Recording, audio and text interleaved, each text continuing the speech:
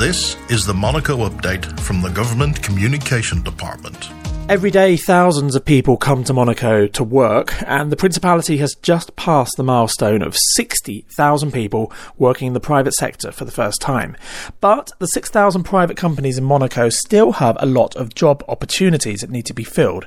So on Friday, the 15th of September, the Monegasque government is organising a jobs fair, Monaco pour l'Emploi, at the Grimaldi Forum. It's an opportunity for potential job seekers to meet recruiters, and vice versa, and match the right people to the right jobs.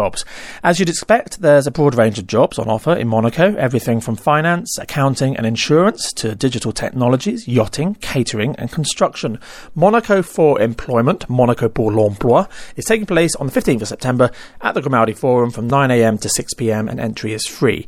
For the best chance of finding a good match, you can send your CV in advance to rdvemploi@gouv.mc. It's the same email address if you're an employer in the Principality looking for new talent.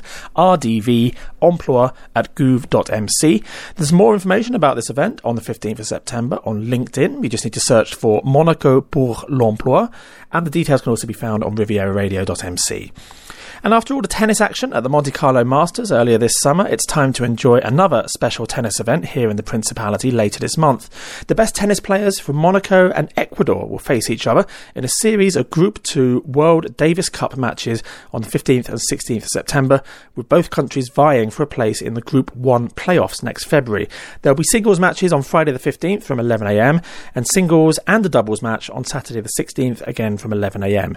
It's open to the public to enjoy at the Monte Carlo Country Club on both days, or you can watch the action live on Monaco Info, which you'll find on Channel 8 of the Monaco Telecom box. There are always great things happening in Monaco. For more information, go to gouv.mc, gouv.mc.